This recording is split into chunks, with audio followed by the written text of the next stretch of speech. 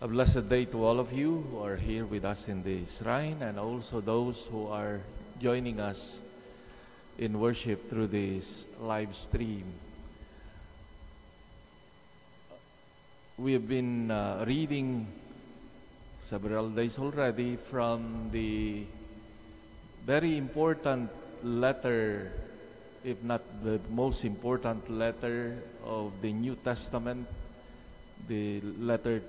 of Paul to the Romans, one of the most compact, very rich in terms of doctrine and teaching, very, shall we say, almost like a thesis of Saint Paul. And what is at the core of this is to explain to his hearers, the Romans, in the first place, how and what is the effect of our faith in Jesus Christ, or how one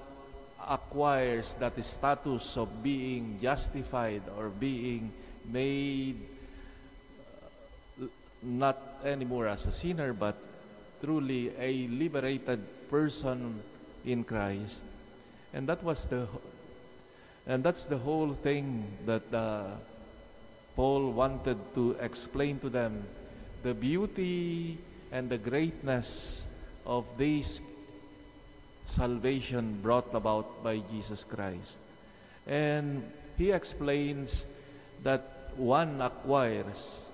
this status of being justified precisely in the context of the grace of Jesus Christ given to us freely, that we do not acquire it according to our own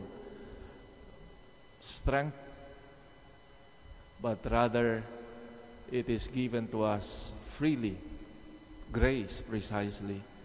And the attitude that is us is that of faith, of acceptance, of openness, accepting the Lord as our Lord and God, the center of our lives. And in the reading today,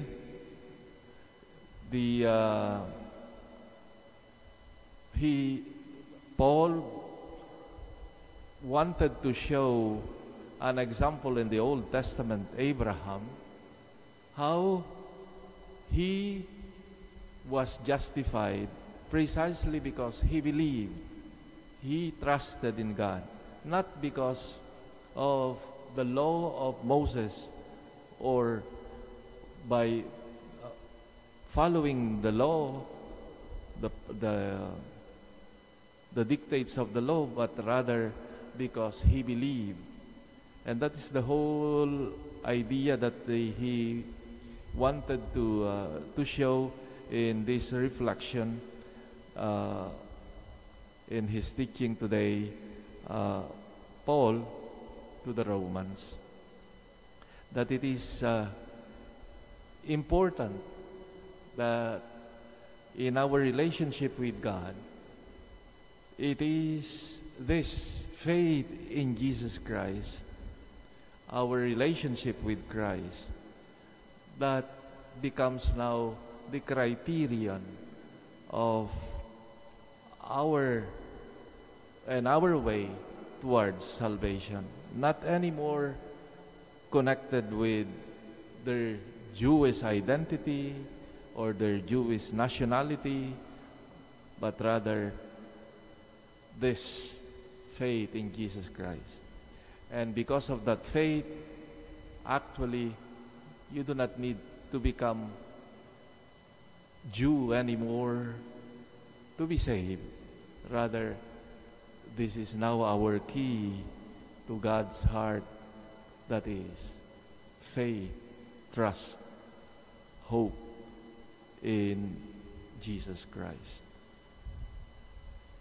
I think it's good to remember in our journey every day as Christians to always remember this, the gratuity of everything that we have of salvation, that we cannot earn it by our own, as if that we can pay for our salvation. It is good to remember, and I think it should induce us to grow in this spirit of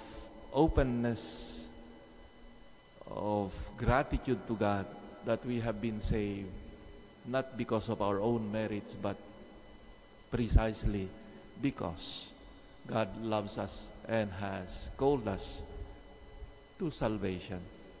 But on the other hand, as we have said, one needs to respond,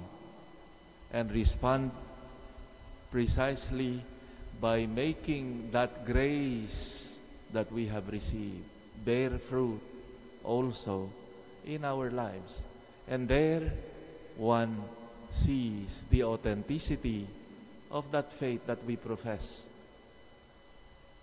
It is in good works of charity, of love, living according to the will of God, where we can see truly if our faith we profess in Jesus Christ is authentic, when it is translated, when this faith and hope bears fruit of goodness and love. And secondly, may we also find that